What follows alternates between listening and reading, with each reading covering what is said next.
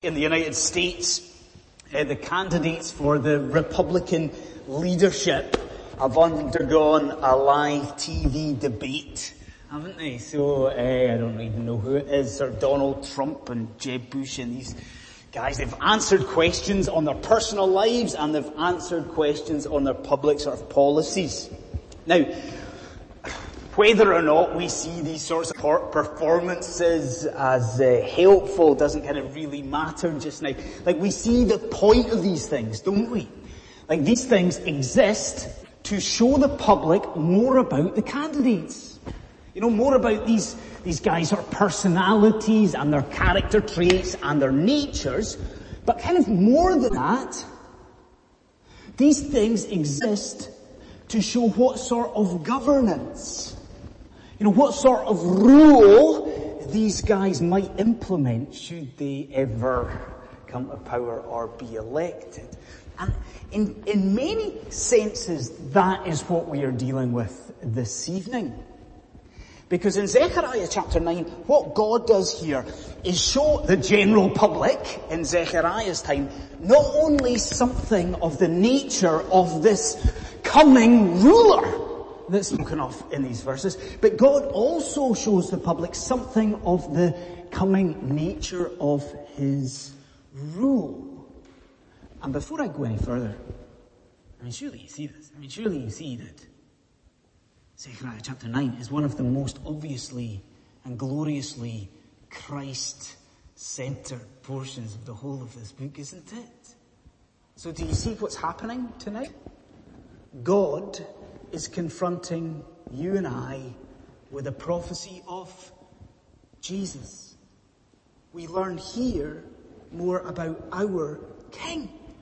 We learn more about his most glorious reign. So, friends, please turn with me to Zechariah chapter 9. And tonight, really, all we're going to do is consider the two main headings. Two points this evening. We will consider a prophecy of the King, and then we will consider the prophecy of his kingdom. Prophecy of a king, and then the prophecy of his kingdom. So, let's get into this. And let's consider firstly a prophecy of a king. Prophecy of a king.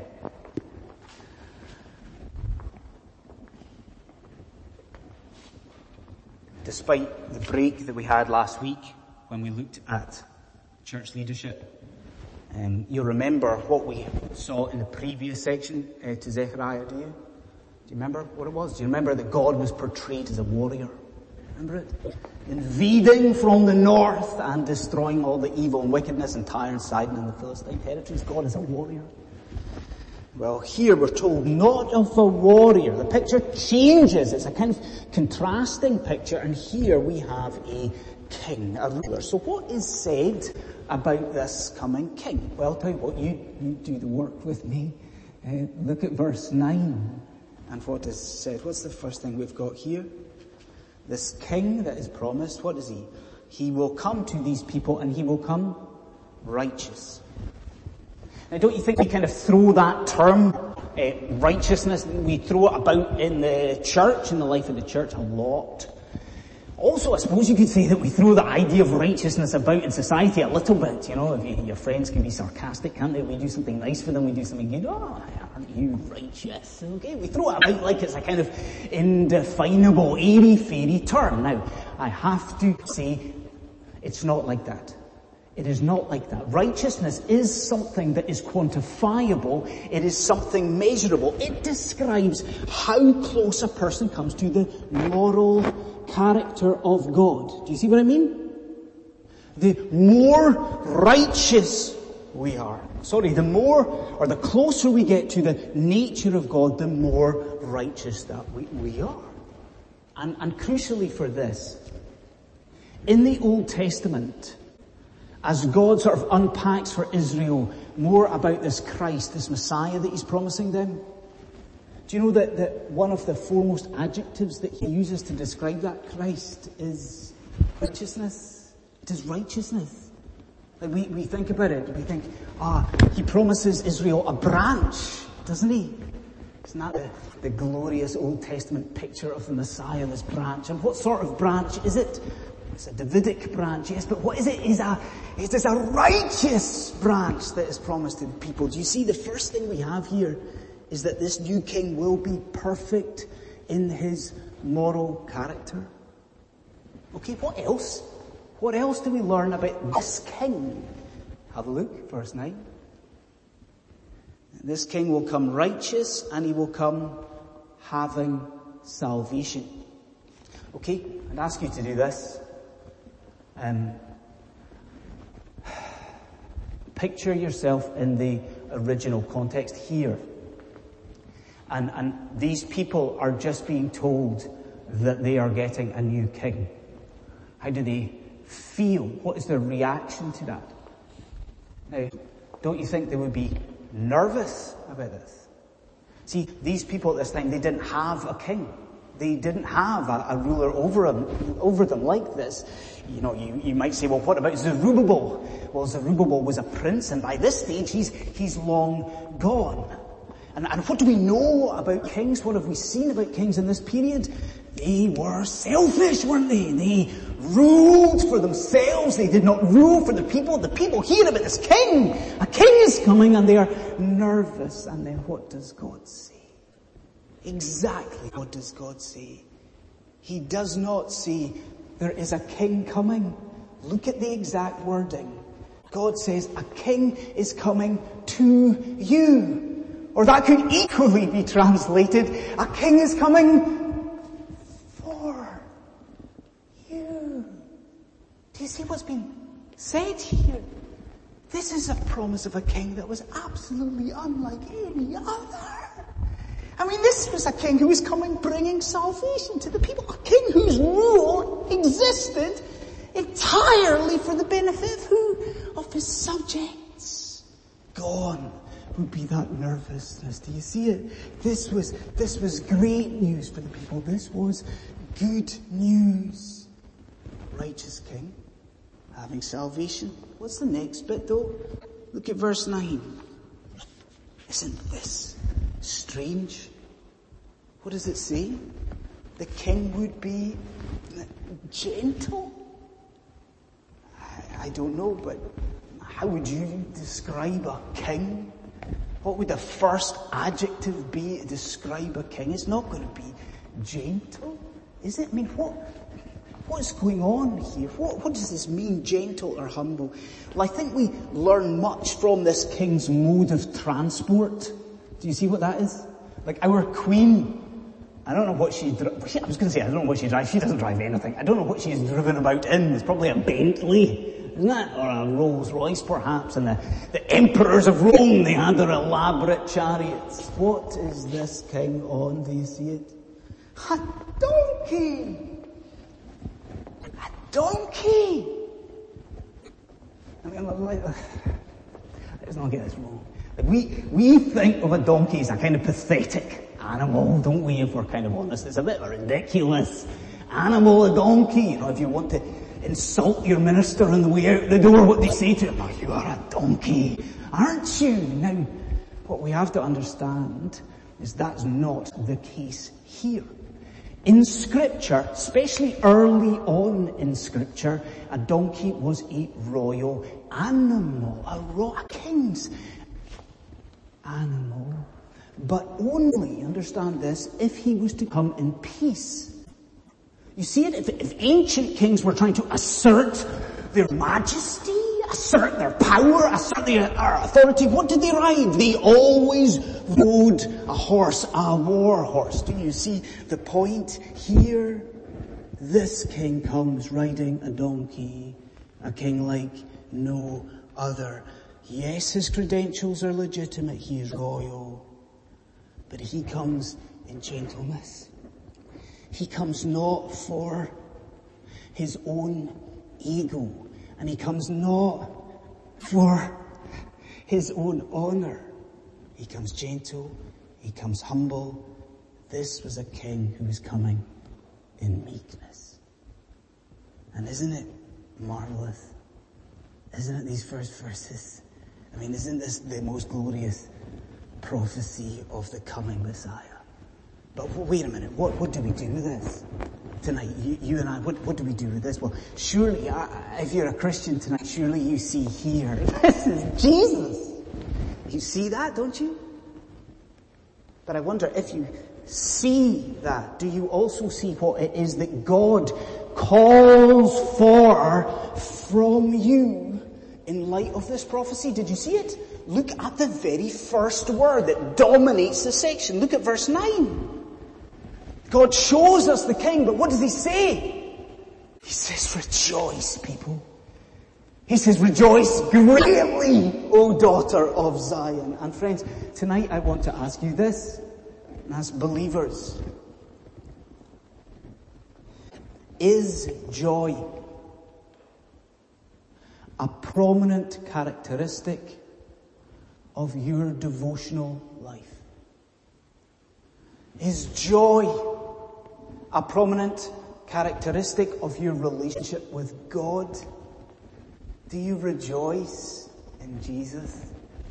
I mean, do you really though? I mean, do you rejoice in his righteousness?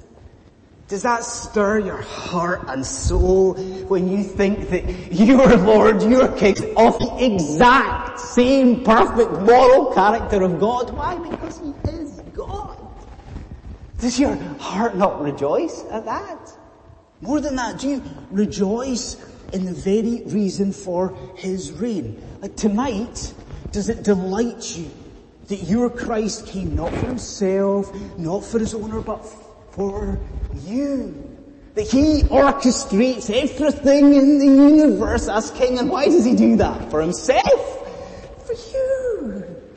That you might be saved. Does that not lead to joy more than that? Do you not rejoice in how he's done this? How has he accomplished it? He was humble. Humble in his circumstances. Born in a manger. Humble in his affliction. Quiet when they tortured him. Does that not lead to praise? Yet he was rich. But for your sake, he became poor. Doesn't it lead us to rejoice in our Savior tonight? Don't you read this and think, oh, these people hearing this in Zechariah's time, they must have been jumping for joy, right? But isn't it better for us? Isn't it better for us? Because what is this? Zechariah chapter 9. It is a prophecy of a coming King. And what do we know? It has been fulfilled. The King has come. The years ago on Palm Sunday, friends, what happened? To shouts of Hosanna. And in the shadow of his impending arrest, what happened, friends? Our King, he came. And he entered into Jerusalem. And how did he do it? On a colt, the foal of a donkey. Friends, this has happened. Our King has come. The people of God, we should rejoice. So we see something of the glorious character and nature of our King. But in Zechariah 9, we also see something of the character of this King's governance and his rule. So secondly, we see here the prophecy of his kingdom. Excuse me, I tell you what we'll do here, God willing. We'll split this. We're thinking about the governance of Jesus Christ. Let's think about two areas of his rule and governance. First thing I want us to do is just truly to bask in the fact that his is a kingdom of peace. Is a kingdom of peace. Now, what would it be? 1998? Yeah, 1998. After the Good Friday Agreement in Northern Ireland. the British government and the Irish government were faced with a bit of a problem, weren't they? Like, peace had been agreed. That was fine. But what were they going to do with all these weapons, thousands of weapons that were still in circulation in the country? Well, what they did was implement a policy, a decommissioning project, didn't they? Where thousands upon thousands upon thousands of weapons were taken in, handed in, found, and they were utterly destroyed in the decommissioning project. Now, if you look at verse 10, that, amazingly, is what we're dealing with in Scripture, isn't it? We've got a decommissioning project here, don't we? And we were told in verse 10 that such is the peace that is established in the reign of this king. Look at this. All weapons, all of them, chariots and war horses, battle bows, everything is going to be destroyed. And do you see the extent of the peace that the Messiah brings? It stretches from, the river to the very ends of the earth. Do you see that what you've got is a picture of uninterrupted blanket serenity here?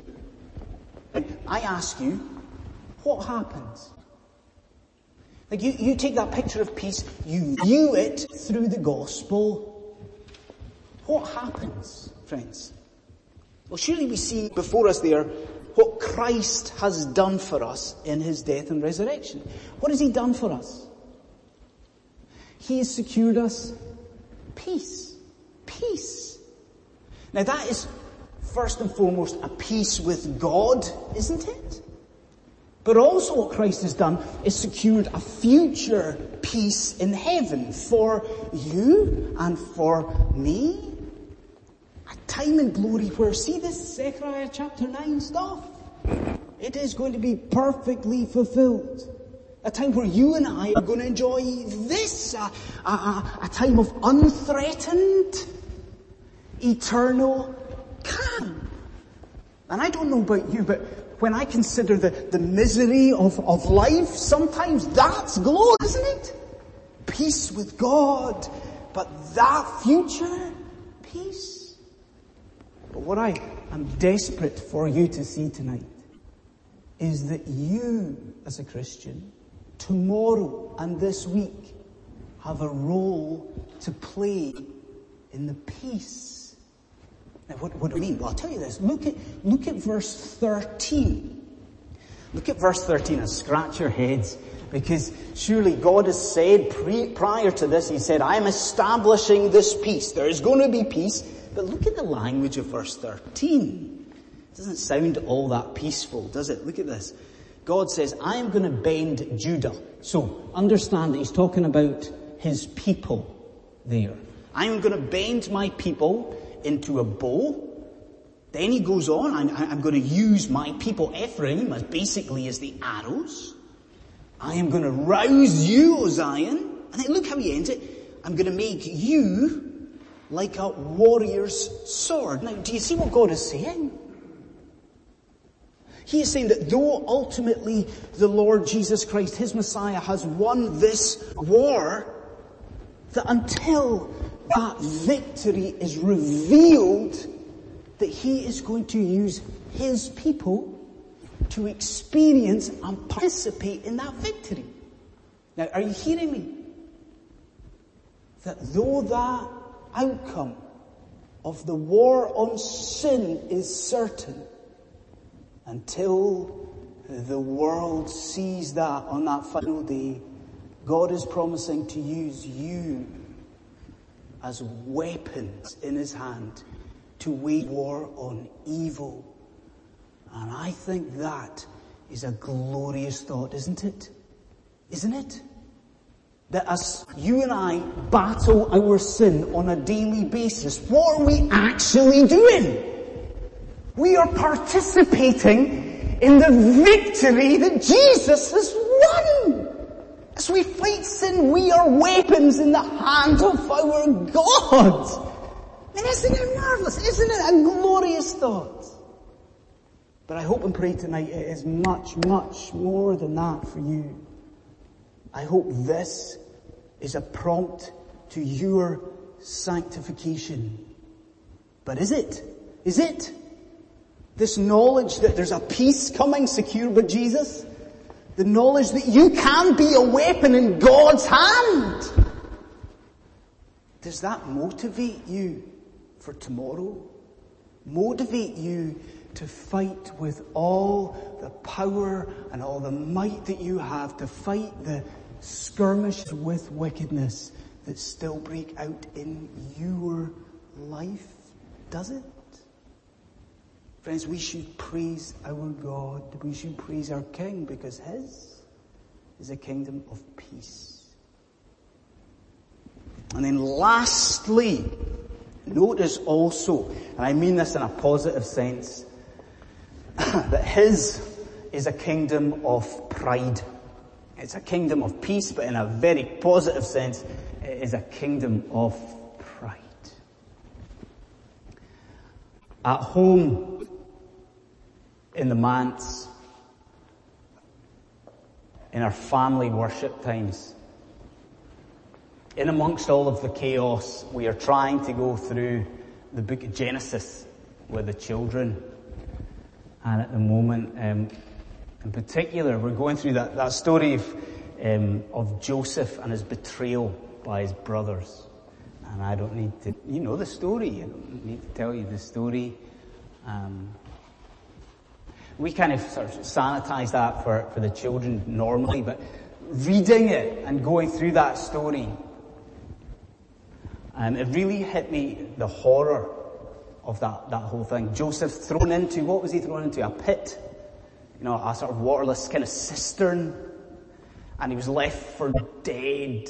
I'm reading that and going through that and just thinking that must have been horrific. You know, that sense of that total hopelessness, helplessness, the despair of it, the trauma of it. And I want you to see that that is exactly the language that is used here. Look at verse 11. What we're told there is that this coming king is going to, what's he going to do? He's going to set his people free. He's going to liberate us from what? Look at it. It's the same language idea. He sets us free from a waterless pit. How does he do it? Look above it. Look at how the verse begins. Through the blood of my covenant. The blood of my covenant, I will set you free. Do you see it? This is what Christ has done for us. He liberates us. He frees us from that despair and from that trauma of sin. And how does he do it? How does he do it? He himself enters into that waterless pit. The waterless grave himself. But that's only half of it. Look at verse 16. God says, on that day, we become part of his flock. So what God is showing us there is that in our salvation we are not just liberated, we are not just exonerated from guilt, that on that day, in our salvation, we become part of God's possession, that we belong to God. And this is how I want us to close just now. I long for you, if you're Christian tonight, to see just how cherished a possession you are to your God. See, this is prophecy, and certainly when you get to verse 16 and verse 17, the future is in view. This is about your heavenly future, friends. And do you see what God says about us? He says, we will sparkle in his land like jewels in a crown. Do you see what that is? It is the very fact that you and I will be and are even just now God's most treasured and cherished possession. We are God's jewels. Isn't that a thought? Do you see it? Do you see what it teaches us? It teaches us that God's plan of salvation doesn't end at the cross. Doesn't even end in the Parousia when Christ returns. It shows us that God's gospel goal was always to have you with him. To have you established in the land with him. Isn't that a glorious thing? That he will for eternity look at you and love you, and he will care for you. You are his jewels. You are his most treasured possession. That forevermore he looks at you. And it warms the heart of God himself. Isn't it an incredible thing? God for eternity taking pride in you. And so we'll end in the same way that we ended this morning. And we end with a question. I said at the start, you are being confronted with a picture of Jesus, your King, and his kingdom. Here's my question for you, for everyone. Have you submitted your life to that King? Have you? I mean, if you're not a Christian tonight and you read this, surely you see in his righteousness and humility and the extent of his reign, surely you see you must give your life to such a ruler, to such a king. If you do that this evening, what happens? He reaches into your life and he pulls you out of your waterless pit. But if you are a Christian tonight, I ask you the same thing. Have you submitted all of your life to this King? Are there areas of your life that you haven't handed over to him? Friends, this week, do that. Fight your sin and submit everything that you are to this Jesus. You see here tonight what he is, don't you? He is humble, he is gentle, he is righteous, and he deserves all of our praise. So,